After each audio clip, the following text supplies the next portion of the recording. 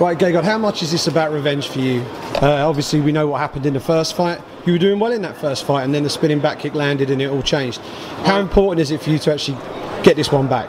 Well, you know, it's all about settling the score, and after this, first to go through Uriah, I have to beat him, and after this is a title contenders fight, I think. And then next year I will be fighting for the belt.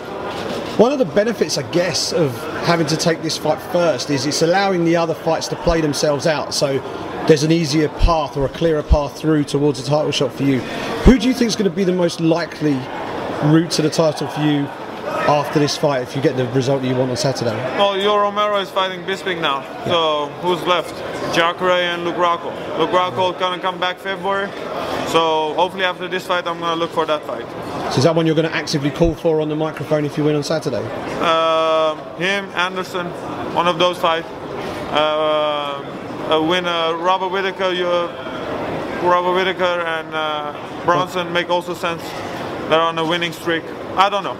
It's up to UFC. Do you think the wider public respect your skills and respect you as a legit contender? I think people within the sport know your resume, but maybe the fans, do they have that level of respect for you yet, do you think? Yeah, I think so. It's coming.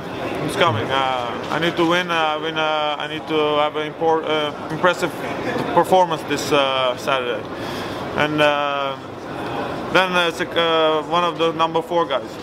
Were you surprised that Uriah took the fight, given that he got the win first time and he got it in a relatively spectacular fashion?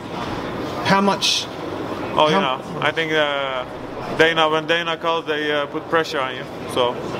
Maybe he didn't like to take the fight, especially on short notice, but you know, sometimes they force you to take fights. So I don't know what his reason is, but you know, I respect the guy for giving the rematch. And how much more comfortable is it for you to be fighting on European soil rather than having to do a transatlantic trip? Very good, very good. It's easy, not the pressure of fighting in the home country, but it's still in backyard. It's still 1 hour flight. It's easy for me. And you mentioned the Yoel Romero performance against Chris Weidman, and he's going to fight Bisping next.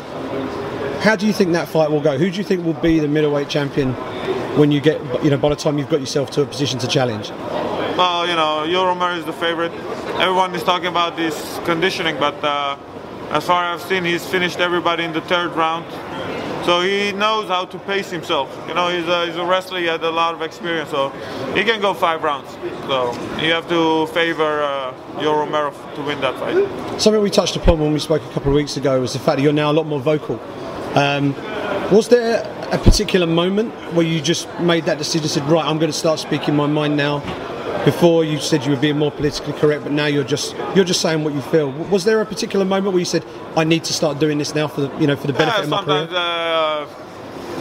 Sometimes it helps. You know, I'm just being me. I'm not acting. I'm not walking in the stage, suddenly walking different.